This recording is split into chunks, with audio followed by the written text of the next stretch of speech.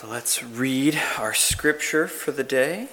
For this morning, we are in the book of Matthew, in chapter 9. It's a small passage, starting at verse 14. You can follow along with me.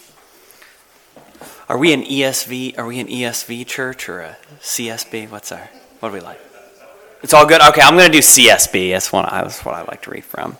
Some people are looking at me like I'm crazy right now. I love talking about this stuff. Then John's disciples came to him, that's Jesus, saying, "Why do we and the Pharisees fast often, but your disciples do not fast?" Jesus said to them, "Can the wedding guests be sad while the groom is with them? The time will come when the groom will be taken away from them, and then they will fast. No one patches an old garment with unshrunk cloth, because the garment patch pulls away from the garment and makes the tear worse. And no one puts new wine into old wineskins, otherwise the skins burst, and the wine spill out, and the skins are ruined. No, they put new wine into fresh wineskins, and both are preserved." The word of the Lord. It is wonderful to worship alongside you this morning. As it was said, my name is Peter Lyon. I am the campus pastor at Christopher Newport University with Reformed University Fellowship. It's my great joy to serve there. Before I was there, I was at VCU up in Richmond for a few years. It's very different ministry, but a lot shared in common, and I've been really excited to be down at Christopher Newport. I heard in your prayers just the longing in the heart for new laborers, and I feel that the work that the Lord has appointed me at CNU is the calling up of laborers for the field. It's a great joy as people often wander into our ministry from strange places. I've had so many students come from bizarre, I almost call them Christian cults, just strange places, and come in just to get to hear the gospel of grace preached. And out of that, we're sending people out. We have 2 young men who after graduation this year are going to pursue ministry. I have a young woman who's considering the mission field. But more than that, we can make a big deal of just things like that. We have young people learning to lead worship. We have people joining the service team, working in the community of Newport News. It's an exciting chance for me just to get to see the future of the church. And it's exciting for me in this season where I'm in a season where I'm guest preaching a lot to come and share that the investment that you all are making in the ministry of RUF is an investment in the future of the church. We got guys from the shipyard. I was just talking with the chaplain at Fort Eustis. We might have some of those guys come down. It's not just RUF is making an impact. And it's thanks to your prayers, your support, your encouragement. So thank you. It is also nice to get to come preach. I oftentimes as I move around, people say nice things like, "Just nice young man here to preach." I'm 38. I don't always feel like a young man. Especially on campus, I don't always feel like a young man. On campus, I feel like the old guy who has to justify his thing. I've gotten a new golden retriever puppy recently, and my students like, bring him to campus. It's like, it's gonna make me feel kind of weird. The students all love him. Come say hi. I'm like, I feel like a weird guy here with a puppy. I feel very old. It's pushing me towards I feel like, okay, start playing golf now. You know, that's it. That's how it is. It's very affordable down here. It's funny. Yeah, I do. It's actually true. I do love golf. One thing I love about golf is you're always working on something. It feels very relevant to this passage. I feel like I'm always looking for this patch to fix this thing. I didn't grow up wealthy. I didn't grow up able to play golf in Philadelphia where it's all private. Had to learn later in life on sort of goat track kind of courses that were all dirt. And playing now with some donors around the area. And some guys who are really good. And I'm like, yeah, what's one thing I could fix in my swing? What's a little patch I could make? They're like, probably need to change all of it. Whole thing needs to be redone. That's so true of so many things in our life, right? It's like, what's the one, you can just see it on the internet. What's the one simple fix? What's the one neat trick we can make? When really what we need is to start over. To start from the beginning, that's what we read in this passage here in Matthew. Some men come to Jesus and ask him, kind of, what's going on here? And Jesus explains to them, I don't think you quite know what's happening. The way you're speaking to me makes me think you don't really know who I am. So let's, as we look into this passage, I'll read through some of it again. It really kind of breaks down, I think, into three parts. Do we know why we do what we do? The second thing is, when we encounter Jesus, does he fit into our little kingdom? And finally, kind of confronted by Jesus, we're going to get to the question, or do we fit into his? So let's start with this question. Why do we do what we do? The way this passage starts is John's disciples, this is John the Baptist, has his disciples come to Jesus and say, why do we and the Pharisees fast often, but your disciples do not fast? And Jesus said to them, can the wedding guests be sad while the groom is with them? The time will come when the groom will be taken away from them, and then they will fast. I think something that we have to, some context we need before we dive into this passage, is that before Jesus becomes a big deal and his ministry is a big deal, John the Baptist is a huge deal. I think it gets lost in our sort of modern readings of the gospel. Why do all four gospels start with John the Baptist baptizing Jesus? It's a weird story. As Christians, we need to, it's a strange story. I think we don't understand how big a deal John was. You read, I'm a history major. You read the contemporary histories. They all mention John. John's a big deal out there. He's famous. And his disciples, all these people who've gathered to John, come to this and see John say, hey, I'm not even fit to tie this guy's sandals. Well, they want to know who this Jesus guy is. If John, who's a big deal, says this guy is a huge deal, I want to know who he is. And they come encounter Jesus, and John is this picture, this like aesthetic ideal of a holy man, right? He's out in the wilderness, he's wearing burlap, he's eating bugs and honey and just like, oh man, this guy must be holy because no one would choose to live this way. And then they come to Jesus, and how's Jesus? I don't think sometimes this is a thing I think we have a picture of Jesus that looks more like John the Baptist. How's Jesus living? He's moving feast to feast, party to party. Every rich, corrupt sinner in the area is bringing Jesus over for a big cookout. And John the Baptist guys are like, his boys are like, what's going on here? We are following John. The Pharisees, who we are having fights with, we look more like them than we look like you. We're fasting. We're taking 2 days off a week from eating. And you're feasting every day. I think it's important for us to sort of examine fasting. Fasting's an interesting thing. We don't really practice it a ton as a discipline. It's still an active spiritual discipline. Jesus doesn't say fasting's wrong. Fasting is prescribed in the Old Testament. It's interesting. Fasting is generally seen as a good thing. But there aren't very many general fasts proclaimed. It's interesting that the Pharisees and John the Baptist have this regularly scheduled fast because there's no law about that. Fasts are generally this thing you do in this moment of, it's like, oh my goodness, we need to repent. Everybody fast. It's like this modifier. It shows how serious you are. The Lord has done something great for us. Let us fast and recognize our need of Him. It's not sort of an atoning work. It's not a work that gets you anything, but it's something that you do that shows recognition of God's work. It's a serious thing. But there's a time and a place for it.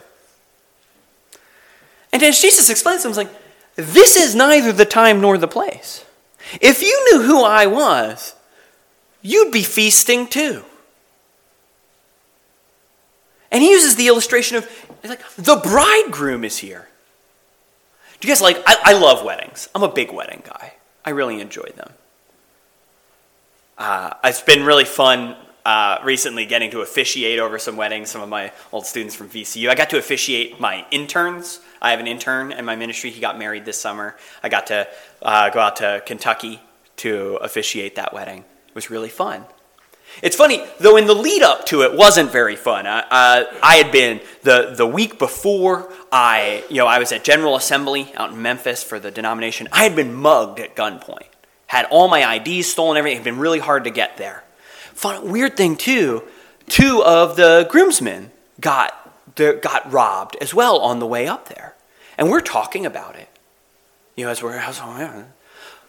But when the wedding starts, even though I don't make a joke about that. I don't mention that in my homily, in my little sermon.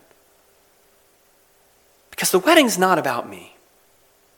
As bad as my week had been, as bad as the groomsmen week had been, once the wedding started, it was about Ian and Eliza. And it was time to celebrate. Because celebration is a discipline. If fasting is a discipline, celebration is also a discipline. And there's way more feasts that are prescribed in the Old Testament law than fasts. Hallelujah.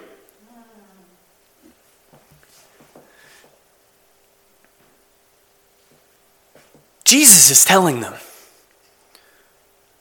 you've gotten really comfortable with the fasting part of your faith. The forlorn head covering, sad, like covering yourself in ashes, wearing sackcloth. Which can be, we can perform that, can't we?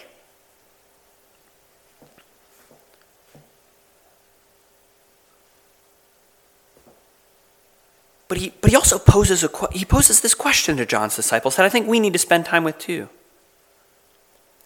Do we grasp just how big a deal Jesus is? Do we grasp how much Jesus changes how we relate to God? How we practice our faith? Do we grasp that the bridegroom has arrived? And Jesus hits us with this short little parable, this little pair of parables here. No one patches an old garment with unshrunk cloth, because the patch pulls away from the garment and makes the tear worse. I'll start with that one. I don't know how many of you still patch clothing? I grew up with like patches on like more iron-ons than like sewn-ons, but I grew up with patch clothing. But I feel like in the Target era of $10 pants, it's like a patch costs just as much as like a new pair of pants. It's a weird time that we live in with clothing like that. But there really is something to so some of us, this might even, for the first time in history, becoming an unfamiliar parable. It was very relatable. What happens with brand new clothes when you put them in the new linen, new cloth, when you wash it? It changes shape a little bit. It shrinks. It finds a new shape. So an old beat up pair of jeans gets a tear in it, and you put brand new denim over that, and you just do a little light stitch on it. The minute you throw those in the dryer, the minute you wash and hang them, even if you hang them outside, the minute those get warm, those pieces of cloth will start to change shape. And the tear that was this little tear that you put a little patch in suddenly becomes a whole big rip that rips at the edges. I'm also dealing with this. I don't do a lot of patch clothing. I'm dealing with this in my yard. I have a 7-year-old boy and a 12-week-old golden retriever who both love to dig holes. Just not for anything, just for holes. My mom got my son this little metal shovel that's like kid size, so it's great. He digs these perfect ankle width holes in the yard. And it's funny, he digs them and I'm like, okay, I'll just fill this back in. But you put the new soil there and it rains, and it's like that uncompacted soil just sort of shrinks in there. And then the hole just it makes the hole worse.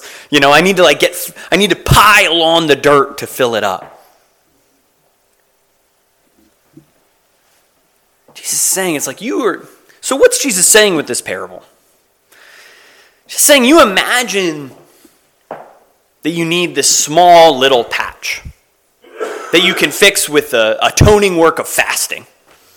You think if I take 2 days a week and I do this ritual and I do this, it will cover, it will atone, it will fix the little rips in my life. Jesus is saying, if you want me to be that patch, I'm like a new piece of fabric. I'm going to pull on a couple other threads here if you put me into that position.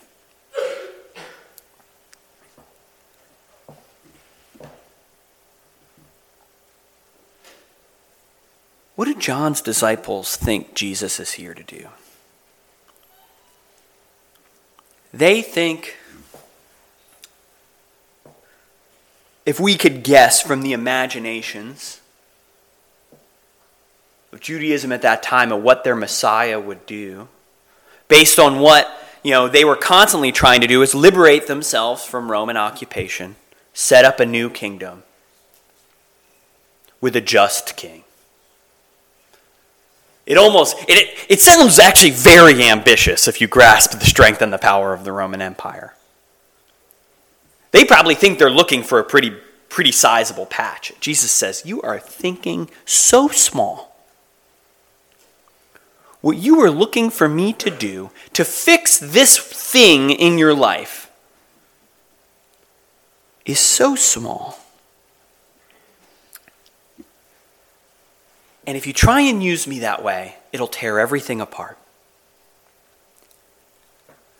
That should force us to think about, what do we think Jesus was here to do?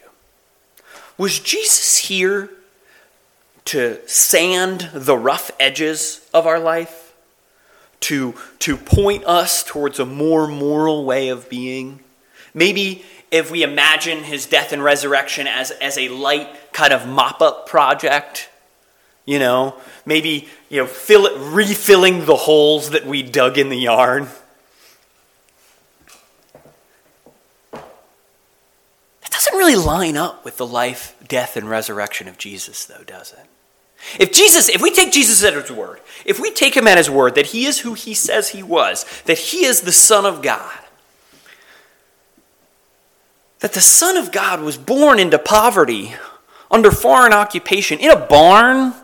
We love our little Christmas nativity sets that are so clean and it's like he was born in a barn and grew up poor. We know that his parents gave the sacrifice attributed for poor families. And he lived perfectly, loving, healing, serving, only to die when he was completely innocent. Then to raise from the dead and defeat death.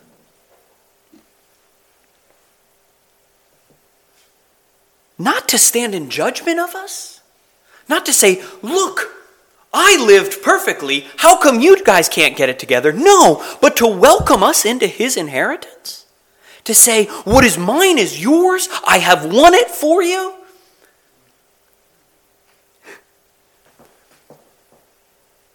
If that's the work that Jesus came to do, how can we understand that work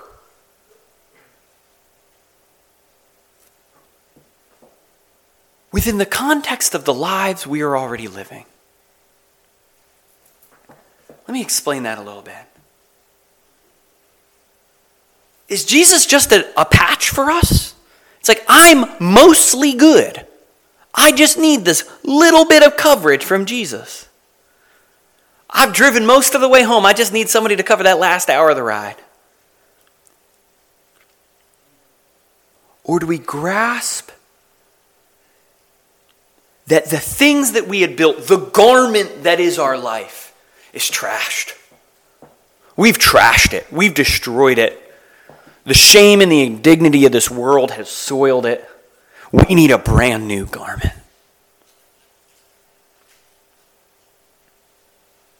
And I want to tell you, Jesus is giving us a warning. If we try and treat Jesus like a patch, if we try and treat Jesus as if he is just this one little additional thing we need, he said, I'm gonna pull on some things.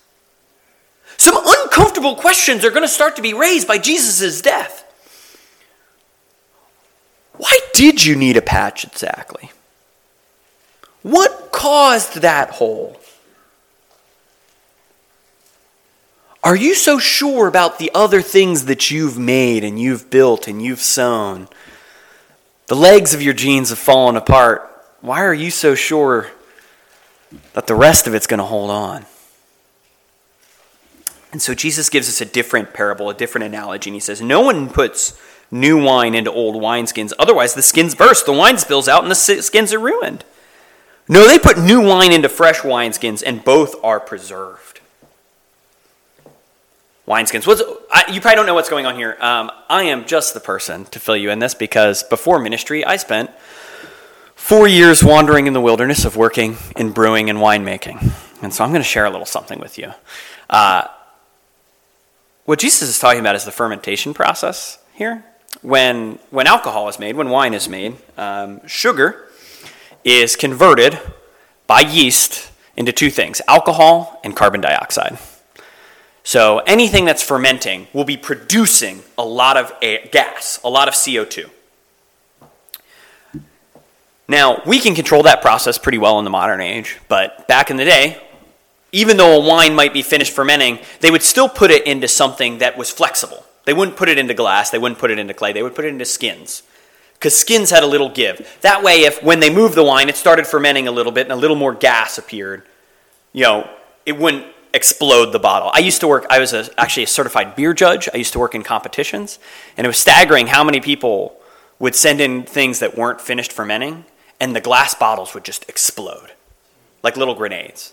Actually, I had to get stitches one time because it ripped open my hand.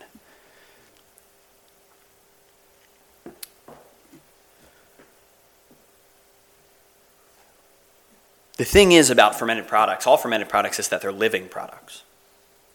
And that's part of what Jesus is trying to communicate to us. The grace of God is something living and active. The promise of the gospel is not that something will remain the same, is not that something will be just patched over, just cleaned up. The promise of the gospel is change. The promise of the gospel is an active grace. Not a punched ticket, but an active transformation. That transforming grace will push on the neat boundaries that we would make for it. Our old ways of doing things will be pushed on. Now here's the thing. So say that you made wine and you put it into a wineskin and it would push and it would stretch that wineskin. Well, eventually that wineskin would run out of stretchiness. If you took that same skin and the next year put new wine in it again, it would start to stretch it again and it would just rip and burst. Our old ways of doing things that we don't want pushed on, they're like that old wineskin. We've stretched a little bit, we've grown a little bit, now we're comfortable. We want to have there's so many places in our life, right, where we want to have our final shape. We're like, yes, this is the rhythm, this is the standard of my life that I would like. I don't want this pushed on at all. And I think this stands for both, whether you're coming to this from a religious background or an irreligious background, whether this is something new for you or old for you. Whether the grace of God is new to you and you're like, I was just looking for something to fill this little hole I've got, or to help me live a little better. Or say you've been in the church for a really long time. You're like, I've grown a lot, and I'm tired of growing.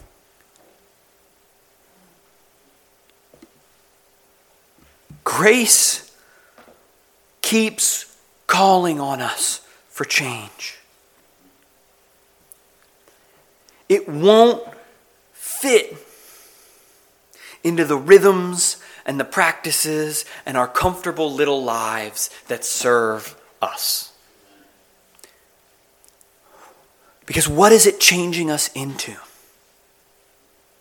It's changing us to look more like Jesus.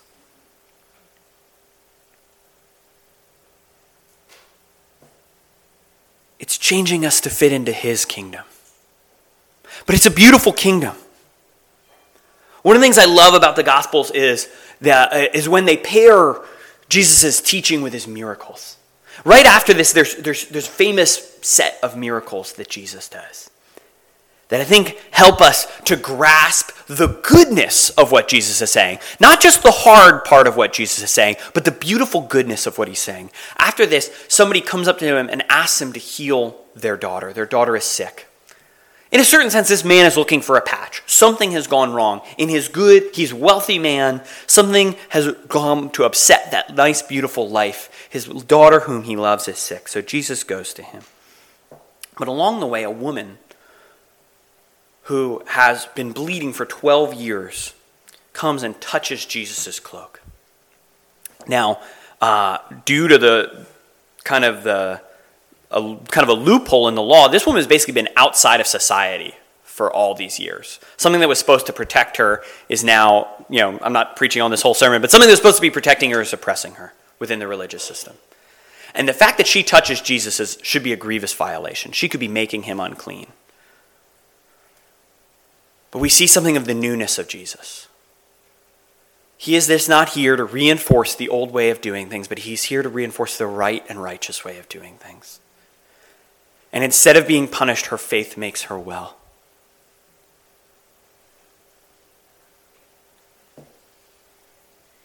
And finally, Jesus arrives. Because he has taken time with the woman, he is late and the little girl has died. And everyone is mourning and even gets to the point of mocking Jesus for saying that he is here to heal her. But Jesus goes to show the Father that what he asked for was more than he bargained for. Because Jesus was here to do more than just patch up the neat little life that Jairus had. And he raises the little girl back to life. Because Jesus didn't just come to fix up the rough edges of our life, but he came to reshape it and make it new. Our hope for Jesus is often too small, isn't it? It's often too limited. We believe he's an aid or a counselor, a patch. And I'm just here to warn you, if he's used that way, it's terribly inconvenient. He's going to keep asking you questions. He's going to keep saying, why is this all tattered? Why is this way? Why do you need me in the first place?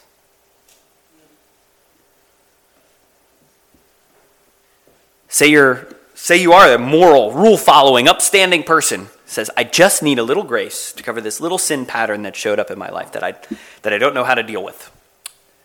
All of a sudden, this little grace you're extending yourself brings up some inconvenient questions.